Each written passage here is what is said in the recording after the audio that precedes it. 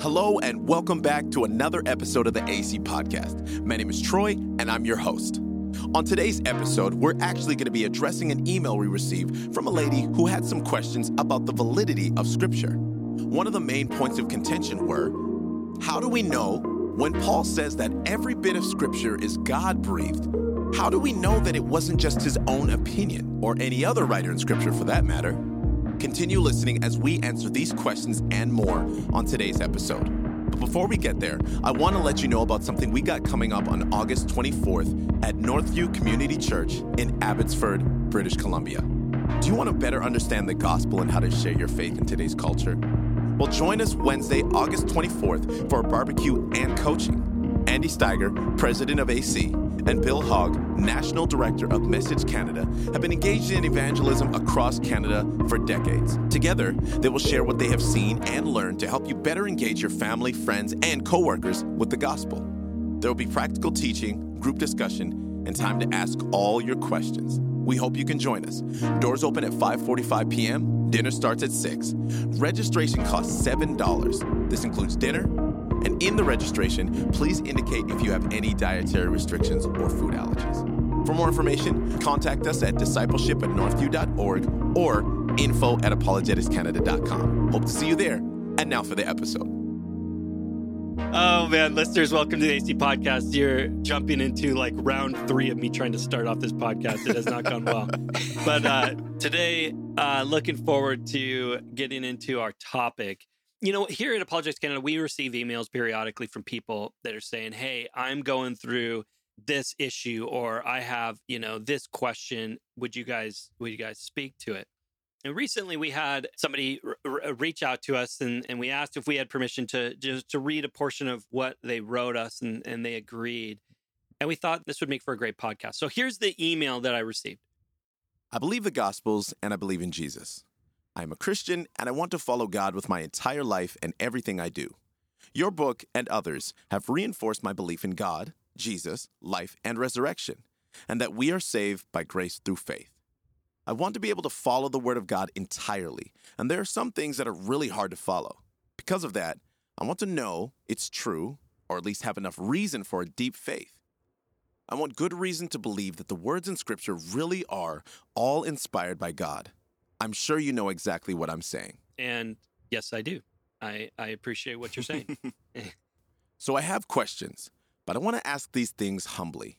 More than anything, I would like to be wrong on all these accounts and be able to simply believe instead of being in this constant wrestling match in my mind. Again, the mind wrestling matches, I've been there. I fully understand. How do we know Scripture is really inspired by God? It was Paul who wrote this text, not God who said that directly. It seems like a circular argument to trust the guy writing Scripture when he says that all Scripture is inspired by God. And really what you're getting at here is this idea of circular reasoning. People use this verse all the time to back up the point that you're supposed to believe everything Scripture says, but to me, it holds no weight. So what she's getting at here is this idea that, well, how do I know the Bible's true? Well, because the Bible says it's true. Yeah, and she's specifically pointing to that verse in 2 Timothy 3:16, right, where it says all Scripture is God-breathed and is good for, teaching, rebuking. That's the verse that a lot of Christians go to say, see, the Bible makes this claim for itself, kind of thing. And she's saying that this sounds like circular reasoning here. As well, Paul did not know all that would be canonized and considered Scripture, I think. So how would he know at that point that all Scripture was inspired by God? Also, how can we trust Paul? We know he believed and was saved, but there are so many Christians today with different theologies. We still believe these people are saved, though, if they hold different open-handed theologies. And wasn't it a bunch of men that put the canon together? Sinful men with their own biases? I don't doubt that they did it with good intentions, but I don't understand how they could pick out what was inspired by God. I know they had a standard for what could be put in, and that they ensured theologies aligned with each other. But don't we still read Scripture today and think there are contradictions? Some people see contradictions where others don't. What if other people from another time decided to put the Bible together based on what they thought was a coherent theology? Would it be different? I wanted to read that email in its entirety.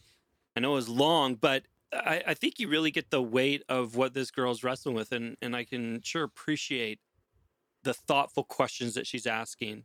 The first impression that I got right off the get go was, the first thought in my mind was, well, good for her, right? This only goes to show that she's taking these questions seriously. She's taking her faith seriously.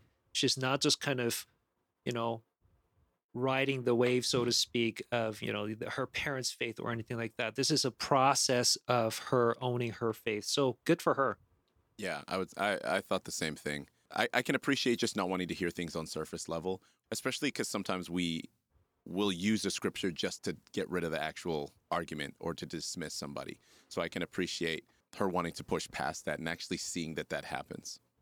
And I would actually argue that this is an important part of developing your faith. About, Paul Absolutely. talks to Timothy about fanning his faith into flame. And I actually see this as an important part of how you actually fan your faith is you got to deal with your questions. You got to deal with your doubts. You could imagine what would happen if she just kind of shoved these down into the dark recesses, right? And said, oh, I'm not going to think about these sorts of things or whatever. I mean, really, it's like putting a wet blanket over a fire. Until you deal with those questions, those doubts, your faith isn't going to fan into flame. That's right. And it is a foundational level question. It's not a question about something that's like rather inconsequential to essential Christian belief. If the Bible, if scripture doesn't have a divine origin, then in one sense, it can be ignored. It can be broken up into parts. It can be, you can take parts from here and leave out parts from over there that you don't like. If it's not scripture as a whole and, coming from God, then there are all sorts of things you can capitulate on and cut up. And in that sense, it doesn't really matter because you could have a different understanding of the origin of those things. That's great. I think that we can agree this is a great email, great questions, and I'm looking forward to jumping into it. And as I was reading this email, I really just saw that she was asking three major questions. And so I just want to just put this out here. If you feel like we didn't answer the exact question you had, or maybe you're listening to this today and you're like, wow, I got a follow-up question, feel free to reach out to us. We'd love to engage further with any of you on this. But listen, I've broken this up into three major questions. This is what I see them being, and we're going to just jump right into things today and begin to address these questions. So the first one is, how do we know scripture is inspired? And ultimately off of that, she's asking, and is this circular reasoning? Second, did Paul understand his writings as scripture? And again, as a part of that, can we trust Paul? And now third is, how was scripture determined? So let's take a run at both of those. Let's start off with, how do we know scripture is inspired? And is it circular reasoning? Yeah, so I would say the question of inspiration is a question of whether God has authored some books and not all books, right? So ultimately, it's a theological question that has historical underpinnings. So as a theological question, it relates both to, has God really said, and do we have it?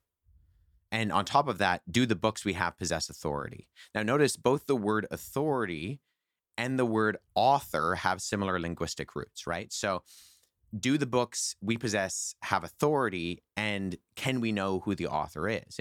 Both authority and author stem from a Latin word auctor, which means originate. So these two issues, they're actually very related in the conversation of inspiration, because basically the question behind the question of inspiration is, who's the primary author? And in finding that out, we get to the source of who possesses the authority. Oh, I see what you're saying. But now let me throw this back at you the way that she's asking it. So she's saying, okay. And let's deal with the specific. We're dealing with Paul. So Paul's the author. But if Paul says to me, hey, Timothy, that, what I'm writing to you is scripture. And Timothy says, well, how do I know that? And he says, well, because I told you. We have to back up a little bit, because I think we can say, if I ask you, Andy, who's the author of the book of Romans in your Bible, what would you say? Paul. And? God. So there's like a two-part to it. And I think this is actually easier to pinpoint in the Old Testament prophets, because they have a, thus saith the Lord statement, right? They're not saying thus saith Jeremiah. They're saying thus saith the Lord. Right. And yet, if we look back in church history at some of the earliest conversations on the topic of inspiration in the early church, You have guys like, there's this guy named Theophilus of Antioch. And so he's writing a defense of the Christian faith in the 2nd century. And he says, concerning the righteousness which the law enjoined, confirmatory speech are found both in the prophets and within the Gospels, because they all spoke inspired by one Spirit of God. Mm-hmm. So Theophilus is making, in the earliest kind of discussions of this within church history, and remember, he's in the 2nd century, so he's actually in the lifetime of the immediate disciples of the apostles. So he very well could have known people who knew the apostles themselves. So he's not very far removed from this conversation. And he's making an argument that ties the exact same method of inspiration that the prophets possessed when they delivered the word of God with the gospel authors when they wrote down their biographical material concerning Jesus. One thing that I think is interesting, this is going to be further discussed in a moment, is the book of Hebrews. We don't even know who the author is, but the early church said, no, but this is definitely the word of God. And so it's interesting that the early church didn't have a problem with not knowing who the author was, because ultimately they're saying, well, the author's God. Now, that might be convoluted and problematic. I don't know. We're going to get more into that in a moment. Well, how do we know that's part of the Bible? Well, we're going to talk about that in a second. But I do think that's interesting, that the church is okay not knowing who the author of a book was. The authorship of Hebrews being brought into question is actually more of a modern thing than an ancient thing. Anytime we have the book of Hebrews mentioned within the early church, it's almost always associated with Paul. So they assume that the author was Pauline. I think that is a good example, because I think actually today we don't believe Paul was the author, and there are various reasons for that.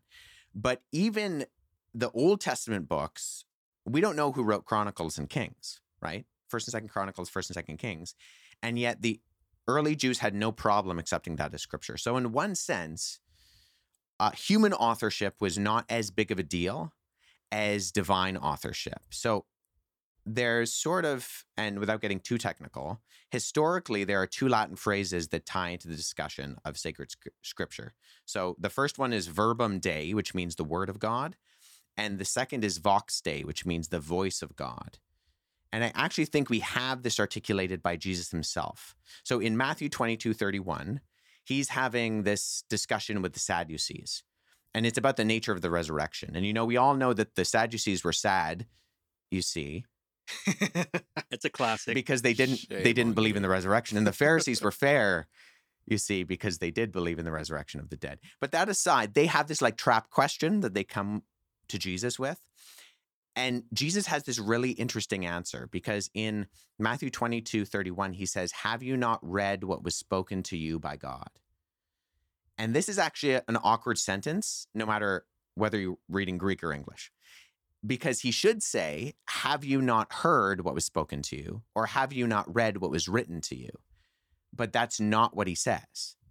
Jesus says, have you not read what was spoken to you? So in other words, he holds the Sadducees accountable, because then he goes on to quote Moses, as if when they read scripture, God is speaking directly to them. Mm. And so in that sense, you have both the verbum Dei, the word of God, and the vox Dei, the voice of God, communicated in the text, where Jesus both equates and assumes that the voice of God is the voice of Moses, and that when the Sadducees are reading it, it's aimed directly at them, with God speaking to them.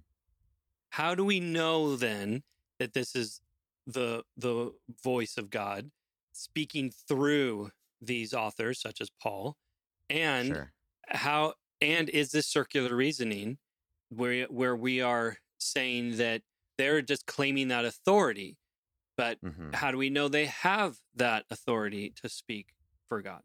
So she didn't mention 1 Timothy 3:15, but I think that's what she was talking about, right? As you said earlier, Steve. 2 Timothy 3:15 says, all scripture is breathed out by God and profitable for teaching, for reproof, for correction, and for training in righteousness. So I'd make one specific point, and that is that the word we translate as scripture is the Greek word graphe. So it's where we get modern English words like graphic or calligraphy, right? Kals means beautiful, and graphe means writing. So calligraphy is beautiful writing. And graphe, depending on the context, is the standard word for writing. Now, there's a specific reason why it's translated as scripture in your Bible. And part of that is the Jewish understanding of sacred scripture that was first and foremost related to texts.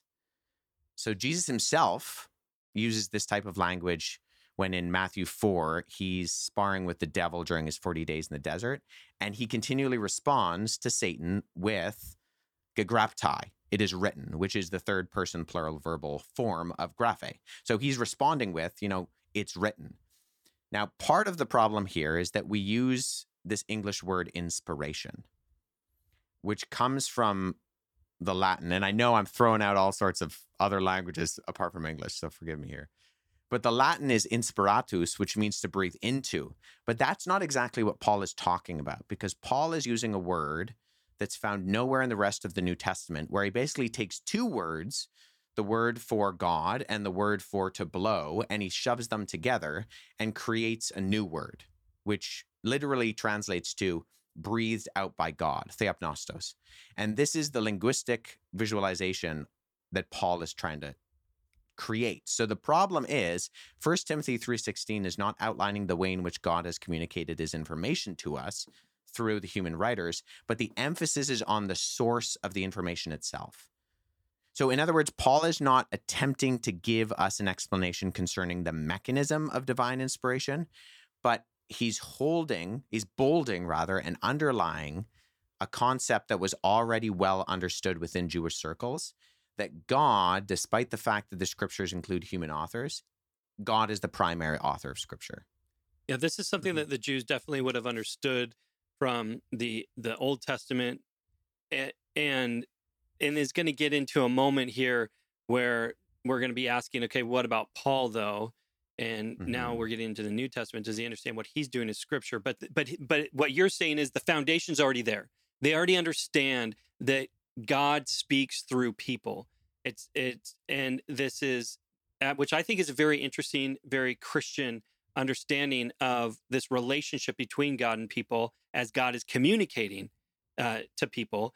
But now I think one of the things that we need to appreciate, though, with regards to this, is that is inherently circular. That she's not wrong here, but I don't think that means that it's inherently false either. I mean, for example, if I'm called to the witness stand and I have to give a testimony about myself, right? Like I'm going to be testifying on my own behalf. And you could say, well, on whose authority, are you saying what you did on Tuesday night? And I'm like, well, I'm telling you what I did on Tuesday night. Now, what happens is you can then take a look at the bigger context about, okay, well, Andy's saying he was here. Well, let's actually investigate that and see whether or not that lines up to whether or not he was in fact there. And I guess the point that I'm trying to get at is if somebody says that their words are inspired, that they are writing scripture, that ultimately that means that you can investigate that. So I would say that it becomes faulty logic. I'm curious how you guys respond to this. I would say it becomes faulty logic if that's as far as it goes.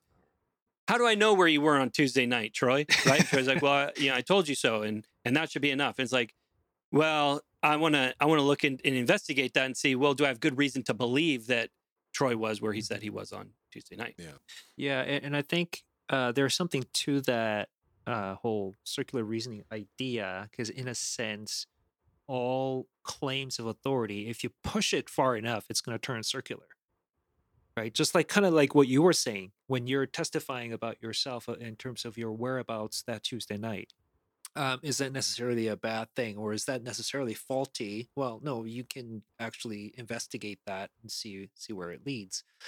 On a bit of a kind of an incidental note, I'd love your feedback on this too, Wes. Is as far as I understand, when Paul is writing to Timothy in 2 Timothy 3:16, and he's referring to Scripture, he's really talking about the Old Testament, as far as I understand. So that kind of partly deals with the student's questions about, well, how did Paul know in 2 Timothy 3:16 that all Scripture is inspired? Well, he wasn't referring to the New Testament, although, like you were pointing out earlier, there is this understanding, this Jewish background to all of this, where they expected that whenever a covenant was made, that there would be writings that are produced to kind of keep that covenant, right? What do you think, Wes? Am I completely out to lunch? No, I think you're exactly right. And it's good to mention that Paul is talking about the Hebrew scripture, what we would call the Old Testament.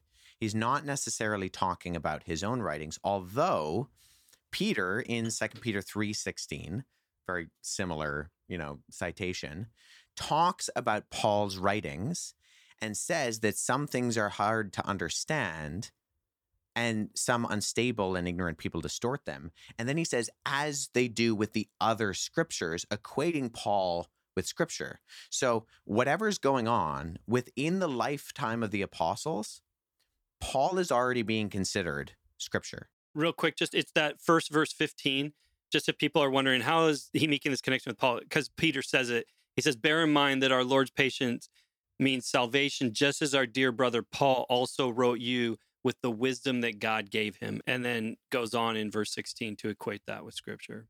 Yeah, and I don't think Paul would have necessarily thought his writings were scripture, although I do think there is evidence in the New Testament that there are some authors that I think do think that their writings are scripture. On that note, if I could just throw one more in there, because I do think this is interesting. In 1 Timothy 5:18, Paul does do something very interesting where he cites the Old Testament and the Gospel of Luke together as both as being scripture. So you'd see those moments happening as well. Yeah, and I think we can undoubtedly say it is the Gospel of Luke. He's not kind of pulling from an oral tradition of Jesus because he uses the exact same phraseology in the same order as Luke does. And that's important because in Greek, you can put anything in any word order. And so word order is not important for the actual purpose of the statement. And so the fact that he uses the exact same word order, I think, points pretty strongly to the fact that he's quoting Luke's gospel as opposed to just kind of drawing on an oral tradition. And like you were saying before, Steve, I think it's continually important to reiterate that Paul is not inventing this idea, but we can actually derive similar, although not exact statements operating from the same vantage point and perspective from Paul's Jewish contemporaries in people like Philo of Alexandria and Josephus, who say very similar things. In fact, Josephus, he has a writing called Against Appian, and he states that unlike the pagans, Jews have a fixed number of scriptures, and then he gives the number. And then in his work Antiquities of the Jews, in both Book 3 and Book 5, he uses the same word Paul uses. He says, now the scripture, the graphe, are laid up in the temple. So these aren't any regular books. They're writings that hold divine authorship to the point that they're actually housed in the same place where the presence of God dwells, in the temple. And so this is not a foreign concept. This is a concept that has already been established, that God has revealed himself through written words. And that then leads into the question of, there's an Old Testament canon, which I think we can say pretty conclusively we know what it looked like in Jesus's day. And so then that gets into, okay, well, how does that relate to the New Testament canon with things like the Gospels and Paul?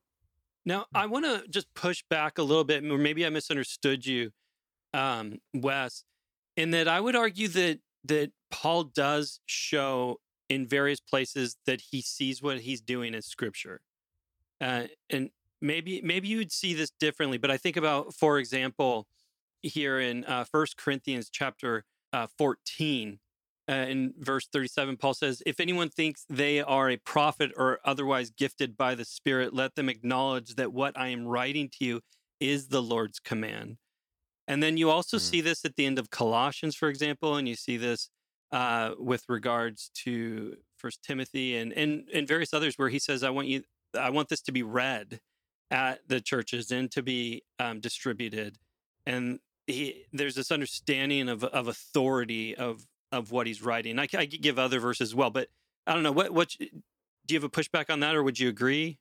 Yeah, I don't think I would push back very hard. I think that that's entirely possible. I think at the end of the day, I would say I don't know, simply because my formal area of academic expertise is in ancient letter writing, and we see similar formulations for letters that are meant to be read within communities, because that's the vast majority of people were illiterate, and so letters would Right. be sent to communities and would hold certain standards of authority, and they would have been read in the like community aspect. But I think it's entirely possible for Paul to not just be doing what was a standard practice in ancient letter writing, but then to also undergird it.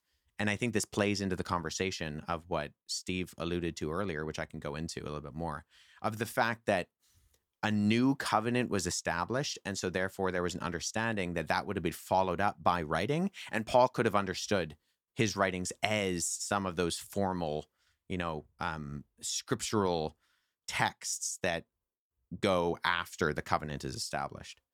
So what do you guys feel are some of the main evidences to believe that the writings of Paul and Peter and others, particularly I'm talking about the New Testament here, are in fact inspired? Well, I'm going to come at this from a slightly different angle. I first want to address the question, would even God do this sort of thing where he communicates with us? Because in a sense, if you think about it, it's a weird question that we're even worrying about whether, in asking whether which books are inspired, we're assuming that God would inspire writings, right? And so I think, and push back all you want, but I think your worldview context could be important here. So I can come at it from a few different angles. For one, I can first look at the writings that we have of the life of Jesus and establish the historicity of the resurrection, as many people do. Now, if that's true, now, mind you, when historians do this, they don't assume inspiration of these texts, right? That these are all true because these are inspired by God, but rather they take it to be just like any other ancient documents. They use certain historiographical standards to kind of sort out, okay, what's authentic, what's not. And we've done this before where we kind of talked about whether Jesus actually historically rose from the dead, and we would say yes, for many reasons. Now, if that did happen, now we're living in a supernatural world, right, where God exists, and we need to give way more weight to the kinds of claims that Jesus made all of a sudden, right? And what was the thing that he said about Scripture, right? So so that seems to me a less kind of a circular way of coming about it, because I don't assume then inspiration from the get-go and say, without assuming inspiration, we can establish that Jesus rose from the dead, which seems to me to validate the claims that he's made. And so, and then this also kind of has an impact on your worldview. Now, if that gets established, if Jesus' resurrection gets established, then now you're operating in a world that God exists. And so then that's, to me, addresses some of the students' questions about, well, aren't these sinful men? It's like, well, yeah, they have their own biases, but how does that stop God from producing the kinds of writings that he wants to produce? Does that make sense? I want to be honest in saying I've never actually wrestled with that in my walk. And not because I haven't had challenges, not because I haven't had questions, but it's because of where my relationship is with Jesus and some of the things that I see Scripture asking of us. If this was written entirely from just human concept and human desire, some of the things like in Romans 12, where it says, do not be conformed by the patterns of this world, but be transformed by the renewing of your mind, that request does not line up for a human that has a desire to manipulate somebody, for me, because you're asking something that, one, is challenging you to a higher level of thought, a higher level of thinking, but the reality is you within your own bodily nature are not capable of doing that. When I look at Scripture from that place, the things that the Lord is asking me of, I see this beautiful relationship in it of saying, well, this couldn't have been written by a person, because if they're saying that they're finite, they're saying that they are incapable of doing this, then it must be God requesting this of me, even if it is through person. But because he's in communion with me, my relationship with him is what is going to make this come to pass and nothing else. No matter how much of scripture I read, no matter how much I've studied, all of those sorts of things, I will never fully be capable of living up to that standard. And I just don't see a human being able to solely do that or desire to do that by themselves. Well, and I think that relational part is important because we do worship a God who is relational and invites us into that process. And we can, at minimum, understand that as Christians, as fallible humans, we can communicate the truth of the gospel, and that divine truth can still come through us, even if we do it inadequately. That can still be communicated through that. I think, Steve, I agree with what you said. I think here would be my caveat, because what immediately came to my head was a quote from Karl Barth, who was a 19th century Swiss theologian. And he said that the way that God reveals himself is through events, not propositions, which I think is fundamentally incorrect, because the Bible is not merely a narrative record of events where we are told the story of what happened and then left for ourselves to interpret its meaning. I mean, the Bible is no less than the record of what happened, but it's so much more because it's the authoritative, prophetic, apostolic interpretation of the meaning of the event. So the cross and the resurrection, those aren't events that happened in vacuums that God leaves us to figure out what the implications were. We're given it in context, say the cross as a Roman torture device, as well as its theological significance, where Jesus becomes the sacrificial lamb who is our redemption, and therefore the cross. And as Paul describes it, was an atonement offered to satisfy the justice of God and the means by which mercy and grace are then credited to undeserved sinners, in order that we are brought back into right relationship with our Maker. And so in that sense, I think, yes, our faith definitely hinges on the event of the resurrection, but that has significance because that all the law and the prophets are pointing to that. So it has a context of Jesus as the Messiah, as the Son of God, and that comes from the Old Testament scripture. Like who Jesus is, it's not just floating. It has a lot of background to it that comes from the background of Hebrew scripture. Yeah, and I think you're also kind of alluding to this idea of the unity of the whole Bible, right? And I know you have many times given talks on, the unity of the Bible and how it was produced in 3 different continents by over some 40 authors in 3 different languages, and so on and so forth, right? And over the course of some 1,500 years of the production, and it's all heading. No, so there are certain things like when you say, yes, the prophets and these writings are pointing to, for example, Jesus, right? Such that we can make sense of the cross and so on and so forth.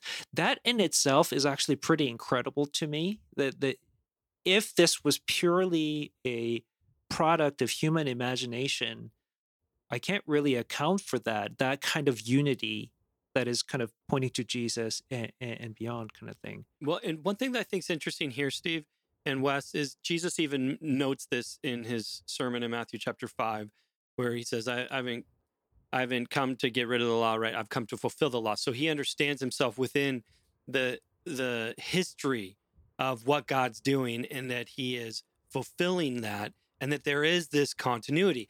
And I want to bring this up because I want to keep pushing you guys on this idea of how do we know it's inspired, and maybe to push back again on this. Let me juxtapose it to Islam. With Islam, you've got Muhammad. Muhammad comes along and he goes into this cave, has this experience in which the angel Gabriel begins to speak to him, and he's instructed to memorize this, to write it down. And long story short, this is going to become these sayings, or what are called surahs, are going to get written down into the Quran. And so if you've ever opened the Quran, if you've ever looked at it, it is arranged according to surahs. It starts with the largest sayings and goes to the smallest ones. And ultimately, Muhammad comes back, again, long story short, and says, here is this book that is eternal word, that is God's word that was given to me through this angel. And I think that there's a lot of people that would hear that and go, okay, what's the difference between Paul and Muhammad? Yes, the main difference would be our understandings of inspiration. The Quran was understood as, if we're going by the traditional narrative, it was revealed over the course of 25 years. Right. So Muhammad, throughout a 25-year period, would get inspiration, and he would the traditional Islamic I did sources say known as long the story Hadith. short, man. You did.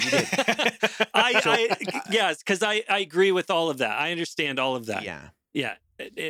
And at that point, the idea is, so Muslims will push back very strongly if you refer to to Muhammad as the author, because they don't believe that there is any iota of human authorship in the Quran. Right. And that's a good distinction. Yeah. Whereas we do. And this is often one of the stumbling blocks when Muslims pick up the Bible, is they'll open up to Paul talking to Timothy and saying, bring me a cloak because I'm cold and more parchment so that I can write. And they're like, this is not the word of God. What is this? Right? Because their understanding is what is sometimes referred to as divine dictation, in that Muhammad was literally the mouthpiece of God. He went into a trance, or it just was like downloaded into his brain and it came out. There's some medieval paintings of the evangelists where they have like Matthew sitting in a chair and there's an angel with a horn, and the horn's in Matthew's ear, and Matthew sitting and writing at the table. That's like kind of a Christianized version of divine dictation. But when we have the Bible, we have it in what's sometimes referred to as plenary verbal inspiration, in that we believe that there's a human author who is communicating something in a specific time, in a specific place, to a specific audience. And so, when Steve and I do podcasts where we talk about how Bible verses are misinterpreted, we can talk. Steve says, the Bible wasn't written to you, but it's written for you. That statement can't be said about the Quran, because the Quran, the original author or the original audience is everybody, everywhere at all times. Whereas we can talk about Paul's historical and geographical setting and how then we can make application from that. But that goes back to what I think Troy was saying, in the fact that the God of the Bible is relational, that he invites the human process into that. And so Paul and Matthew, Mark, Luke, John, Peter, James, Jude, all those guys, they are being used as tools to communicate ultimately what the Holy Spirit intends to be communicated for faith and practice of the church. Now, I think this is a really important distinction that we won't camp here, but just to make quickly, difference between the Quran versus the Bible, in that the Quran very much has this concept that the power of the words, in fact, are the words. It's one of the reasons why they memorize the words and sing the words, even if they don't even know the language of Arabic, for example. But not to be rude or anything, but Muslims very much see the Quran as a magic book in that regard. That it's kind of like when you if you recite this saying, like, this has power. They very much have that kind of understanding that the words have the power, whereas in the Bible, it's the meaning that in fact has the power. The Bible is not viewed as a magic book. It's not viewed as the words have the power. It is very much that relational concept that God has spoken through people. The Holy Spirit has spoken through people, and it is that meaning that is being applied that has the power. That's well said, Andy. It's perfectly outlined, at least to me, in 2 Corinthians 3, where it just says, "You yourselves are our letter of recommendation, written on our hearts, to be known and read by all. And you show that you are a letter from Christ delivered by us, written not with ink, but with the Spirit of the living God, not on tablets of stone, but on tablets of human hearts." And that just, I think anytime I've kind of wrestled with seeing how the world is or how the church has been, anytime I've had a critique as a as a believer, and wondering, okay, well, if this is what Scripture says, why are we not living it out? I've had to come back to this verse and recognize, well, I'm that letter of recommendation. If my life is not reflected, then of course I'm going to wrestle with authorship. I may wrestle with, is the Bible true? Is the Bible real? Well, it may not be real if you're not enacting it, if you're not presenting it. Well, this is an important point, I think, that gets actually to how do I know that it's inspired? One of the ways that we know that it's inspired is we look at the lives of those people that we're saying were inspired by God. So I can look at the life of Jesus, for example, and I can say, okay, who was he? And this is one of the things that Jesus does right away is he gets people starting to think about who is talking to you right now. I brought up many times before Mark chapter 2, where they bring a paralytic to Jesus and he says, son, your sins are forgiven. And they're like, whoa, you're speaking like you're God. And now all of a sudden they're starting to be asking the same questions that this girl's asking. Like, are you who you're claiming to be? Do you actually have that authority? And Jesus is saying to those people, hey, you don't know if I have that authority, right? You don't know if I can actually do what I just said I did. But listen, I'll take it up a notch, right? And I'll show you that I have authority. And he says to the man, stand up and walk. And so you get this idea that there's that with regards to inspiration, you're looking at the life of the person, you're looking at what's being said, and you're looking at the context of what's happening and saying, okay, do I have good reason to believe? In this case, when I'm talking about Jesus, that Jesus was who he claimed to be. They apply the same thing to Paul. Okay, do I have good reason to believe that Paul was who he claimed to be and, in fact, was inspired by the Holy Spirit? Well, and I think even in relation to the email, we can look at someone like Paul, who was a known persecutor and violent extremist against Christians, right? And what is it that completely upends his life and makes him do a 180? It's an experience with Jesus that profoundly moves him. And then it's almost as if, his eyes are opened and he's able to see, okay, well, all the scriptures, they actually expound who Jesus is. And I think that's in part what I was saying more at the beginning is where the English word inspiration might fail us, because Paul himself in 2 Timothy is not describing God breathing into the text when he talks about scripture, but rather that the text itself is breathing out divine truth towards us. It's like if you hold your hand in front of your face, you can feel the hot air. I have a lot more hot air than most people, but you can feel that hot air, right? And that's why Jesus can hold his audience accountable to the words of Moses as if they were there, despite the fact that there was a couple of thousand years between Moses on Mount Sinai and the Sadducees that he's talking to in the Matthew passage I quoted earlier. Now, Wes, I think this is a key point that you're making here, because what's happening then in the Old Testament is pointing to Jesus. And what's happening in the New Testament is pointing to Jesus. So in other words, you don't have this guy, Paul, coming along saying, hey, an angel Gabriel speaking to me and telling me that everything that I'm telling you is truth and that you should follow me and do everything that I say. No, what you have, and you actually have Peter saying this, confirming this. No. Paul's telling you about Jesus, and he is helping you to better understand who Jesus is, and in fact that he did do what he said he'd do in Matthew chapter 5. He has fulfilled the law. He has fulfilled what God was doing all the way from the beginning. This isn't a new thing; it's the same thing. And again, it's resting on the person of Jesus. I think that's a key point, don't you? This isn't about Paul's church, Peter's church, John's church, right? Jude's church, James's church. This is about Jesus' church, and they're all pointing to the same person. And it relates to the issue of authority because Jesus holds the authority of, as you said before, the one who can forgive sins, God himself made flesh. And then he gives that authority to his apostles to communicate that truth. And that's exactly what we have in the New Testament. And that's why when the early church, so this relates to the last question, the question about like the canon of scripture, the right books of scripture. In one sense, there was no criteria. So if Troy hops in his time machine and goes back to the 2nd century and says, hey, why did you choose Matthew, Mark, Luke, John, and 1st, 2nd Corinthians? The Christian is going to look back at him and say, what are you talking about? I don't speak English. But they're also going to say, because in that sense, they would say, we didn't choose these books. These were the books that were given to us by the apostles. And that's where, when we have guys like Theophilus of Antioch, who I quoted earlier, or Irenaeus, who are only one generation removed from the apostles themselves, they're talking as if they're carrying on the tradition that was given to them directly from the apostles. So when they're able to look through books that are being discussed as scripture, they are directly related to the source of the books that were handed down from the immediate followers of Jesus. And the connection there, the chain of custody, is extremely early.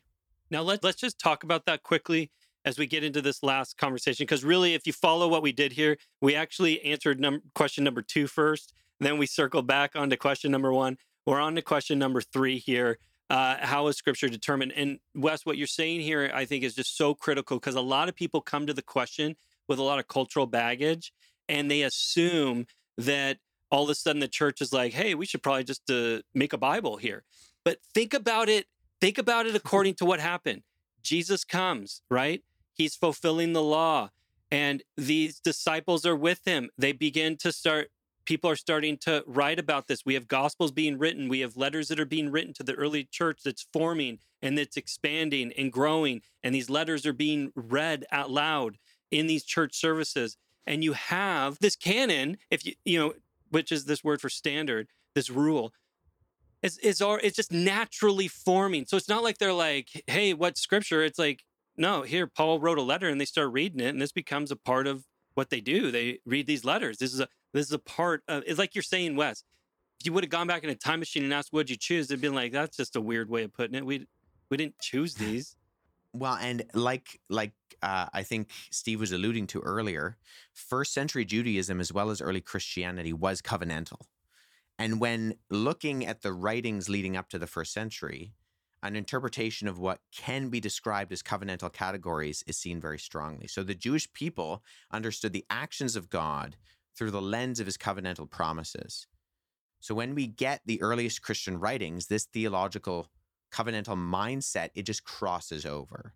And so this is what there's a guy named Michael J. Kruger, who is the president of Reformed Theological Seminary in Charlotte, North Carolina.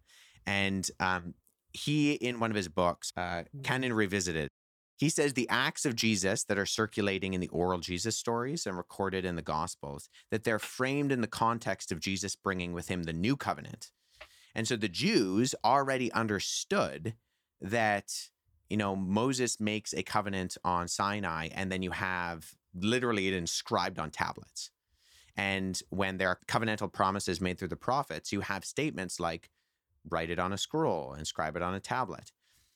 And the New Testament community, the early Jesus community, they saw things like the Last Supper as a covenantal meal.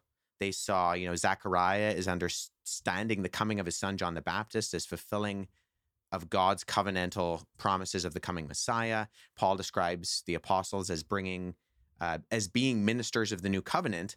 And so I think the organic question that would have been going on the Christians' minds is, okay, we got the new promised covenant from Jeremiah 31:31 that says, he's making a new covenant he's making a covenant with a new people that he's inscribing on their hearts. Okay, where's the books? Where are those going to be? Where's the written text? I think it would have been just organic in that process that these Christians, by virtue of their Christian heritage, would have naturally seen these promises manifested in conjunction with written scriptural books. Now, this is an important concept then to understand with regards to the question that was being asked. So did a bunch of people come together and say, hey, we're going to pick out what is the inspired canon of God? Again, that's a really weird way and an incorrect historical way of seeing it. No, these books were organic, developed within the church, and were already from the very beginning understood to be scripture. And you see that quite clearly historically. Now, Wes, this I think is an important concept that even happens to today.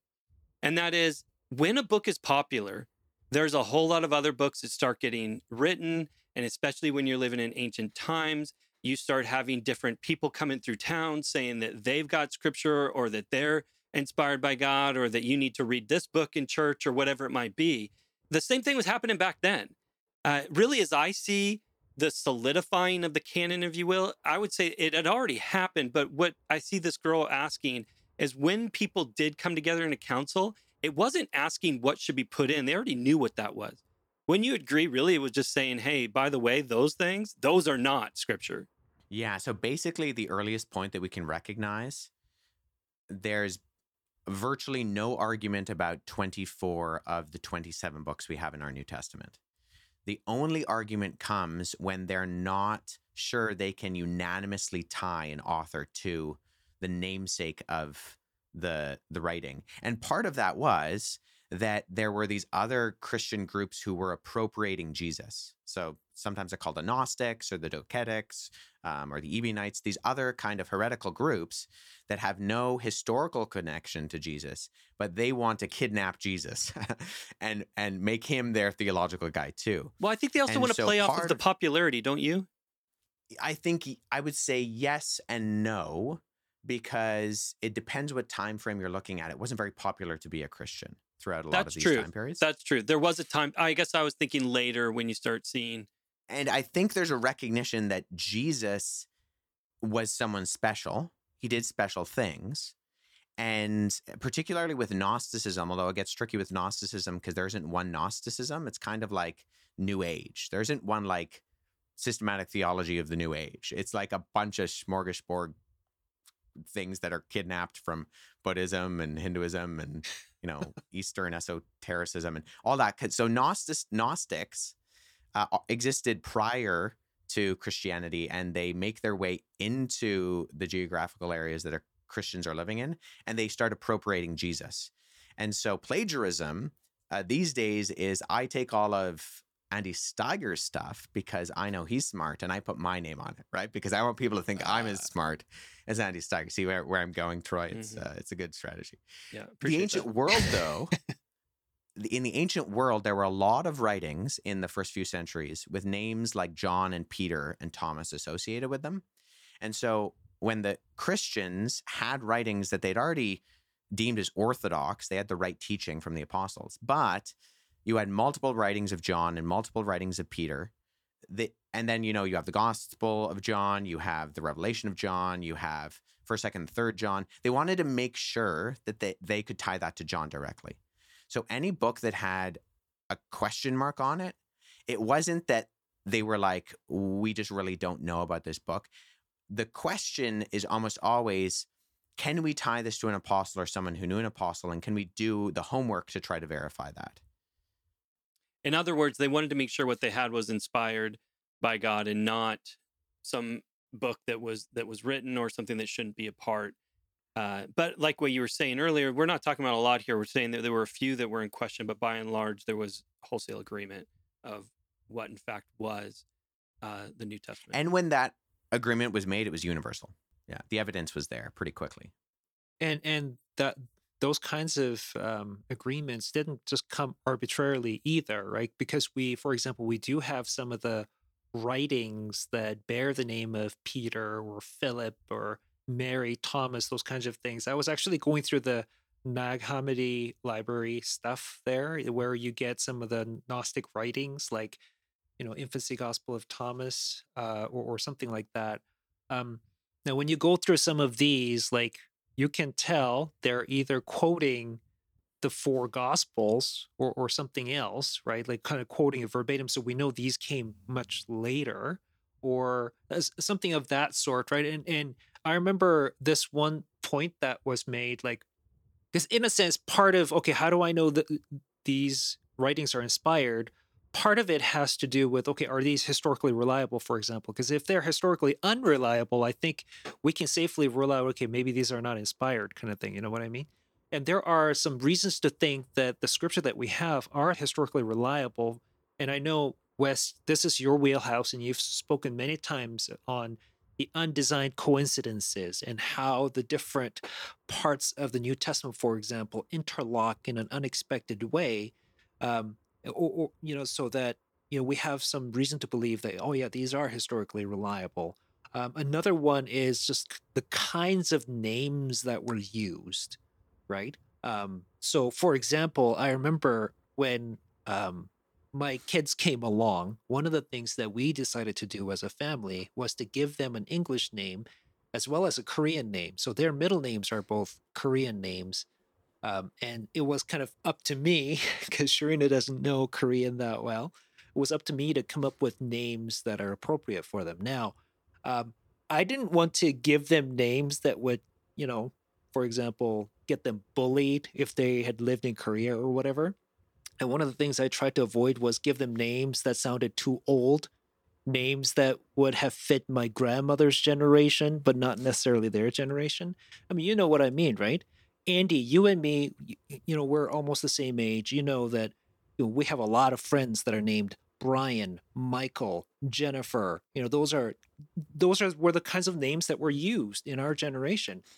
And you look at our children's generation, their names are very different, like more like Ethan or whatever, right? Like different names. And so you can kind of tell, like, for example, if you were writing a novel, if let's say somebody was just completely trying to, make up the stories of the New Testament, let's say, or about the life of Jesus, but you're like 2 centuries removed. What are the chances of you actually knowing what kinds of names that were used 2 centuries ago? Just as I can't imagine what kinds of names might have been used in France in the 1800s, right?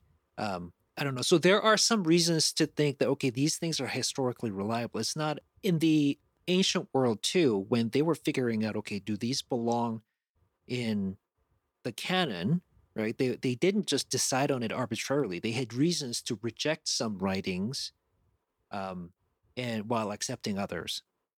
I think it's important just to clarify what we're saying there, though, is when it comes to the Bible, it wasn't like they were trying to figure out what should be in. They were making sure that they all understood what shouldn't be in, what should be out, right? Because they already had this established, like, again, Wes, you said there were a couple that they weren't sure about, but by and large, the vast majority, they understood what made up the New Testament. Yeah. The problem is you have all these other popular documents creeping up, and people are like, man, what are we supposed to do? Are those in, not in, right? They needed something where people just said, hey, just so you know, those are not scripture. They're circulating wildly. We have the same thing happening today, right? Where somebody starts preaching a certain message or a certain type of teaching, and people are like, hey, is that Christian? Is that Orthodox, right? And you have to have these meetings where you're like, hey, by the way, that's not Orthodox. No, it's not like we're all of a sudden deciding what Christian theology is. We're saying, no, we've already known what Christian theology is, but we're letting you know that just so you understand, that's not it. That also happens on a more like a social media level. You remember, I was listening to some of our old podcasts, and I remember when we were at our retreat last year, we were laughing over the fact that Wes's Facebook account was hijacked, right? And all these like Indonesian video gaming, like whatever content was being streamed. And you look at that and you go, hang on a second, that's not Wes, right? I mean, and you can tell that that's not Wes because that's just not what Wes does. He got hacked. So, yeah. And so we do that kind of without a second thought almost in our day as well, right? So that's a really good example. You know who Wes is, and so therefore, when he's live streaming RPG games on his ministry Facebook account, that raises red flags, right? Like it has the flavor of inauthenticity. And the way I sometimes put it is that the early Christians didn't choose the books; they recognized the books that already had the authority. Mm-hmm. So it wasn't external choosing of what has authority; it was internal, already recognizing the authority they possessed. And so in that sense, the early church was very concerned with, okay, we already have a framework for inspiration, going back to the email question. We recognize that there's a voice of God, right? Jesus says, my sheep hear my voice. And so we want to make sure that we're doing our homework so that the church knows what God has revealed and what he hasn't. Right? Who has an infallible knowledge of the canon? Well, the person who wrote it, right? Who has an infallible knowledge of the canon of Harry Potter? Well, it's J.K. Rowling. It's not anyone else. She knows that she did write something or didn't write something else. And so God is the person who has the infallible knowledge. And I think as Christians, we can say that the Holy Spirit was guiding those early Christians in the foundation years of the church to establish the books that God intended to be recognized that both bared his authority and his voice for the establishment of the church early on and for the establishment of the church to the end of time. Well, and maybe here's a good question, Wes, to throw back at you as we come in for a landing here. And that is, okay, but I hear what you're saying, but does that mean that somebody can write scripture today? Is the New Testament closed? Can we still add scripture to it? Yeah, we as Christians do not believe in latter-day revelation. So we would say unanimously that the canon of scripture is closed because the category to define what was scripture, particularly for the New Testament, was did they know Jesus or someone who knew Jesus? Because notice what you said there, latter-day revelation about who? Well, Jesus. So we want to know who has the authority to tell you about Jesus. Is that what you're getting at? Yes, yeah. Unless you have personally met Jesus during the time of his earthly ministry, then you can't write scripture. Now, this brings up an interesting point, because when you're reading Paul's letters, he constantly is going out of his way to establish his authority, his apostleship. And the reason is because of what Wes is saying here. He didn't encounter Jesus. But Paul would say, no, I did encounter Jesus. Well, and that's why I was specific to say during his earthly ministry, not necessarily during the time of his earthly ministry, not necessarily during his earthly ministry. Because when Paul meets Jesus, he's already ascended and sitting at the right hand of the Father. And I think there's a good argument to say that Paul saw Jesus in a vision, but it was still within the apostolic period of when the apostles were teaching the gospel. Would we say then that it needed to be somebody who either knew Jesus personally, like an apostle, or somebody who had a connection to an apostle, such as somebody like Luke or Mark? Yes, exactly. And that's why Luke and Mark fit the criteria, because the earliest traditions is that they're tied directly to the apostolic community, Mark with Peter and Luke with Paul, and then the leaders of the faith in Jerusalem. That also shows the significance of Peter putting his stamp on Paul. Is Peter's really saying, yes, Paul, in fact, does apply and does have apostolic authority. Yeah. So I think there are multiple levels of having confidence in the doctrine of inspiration that are both theological in the sense that we recognize that God's voice was in these documents and they lasted throughout the centuries and were recognized by the church throughout the centuries as such, that there was a guiding of the Holy Spirit. And there's a historical argument to the canon of Scripture. These are the only books, the 27 books we call the New Testament, that come from the time frame of either someone who knew Jesus or someone who knew Jesus, full stop. None of the other books that were argued, the Gospel of Peter, the Gospel of Mary, the Gospel of Judas, all those other ones, Nag Hammadi library documents, they're all coming in decades and centuries when those people attached to their names would have been dead. I think that's great. There's lots more that we could talk about here. I get the feeling that one of the questions that's implied in this email, and maybe this could be a podcast for another time, is that ultimately what kind of revelation are we talking about the New Testament is? Well, it's revelation about Jesus, who Jesus is, and what he has accomplished for us. But what do you do about those moments where Paul's writing his letters to the churches and he starts telling them to do things that are things not to do with Jesus, right? And I think that begins to raise these theological questions for people. Well, is that revelation then? And we can think about different things where he's talking to these churches about what's going on there. And people are going, okay, is that coming from God? Because I just got back from Romania, and a live debate there is whether or not women should wear head coverings. And again, they get this directly from the Apostle Paul. So I know I just opened up a can of worms, but that could be a good one to come back to another time. Yeah. To which I would say retroactively, all Scripture is God-breathed. All Scripture is God-breathed, right, and profitable for teaching, for reproof, for correction, and training in righteousness. And even though Paul may not have been referring to himself, I think because the Spirit of God is undergirding that, we can say that Scripture wasn't written to you in the sense that these letters had original audiences, but it was written for you. And understanding who it was written to allows the Spirit of God to help us understand how it applies to us today. Thank you so much for listening to this episode of the AC Podcast. As always, make sure to like and subscribe on your favorite streaming platforms. We are on all of them. And if today's episode was encouraging to you or it was challenging, feel free to send us an email at info@apologeticscanada.com and let us know your thoughts. Just like this email, you too could potentially have a question that could make it on the show. So if you have an idea, again, use the same email, info@apologeticscanada.com, with your question or your idea. Make sure to tune in next week when we find more things to think about, but you know the drill. Love God, love people. Bye for now.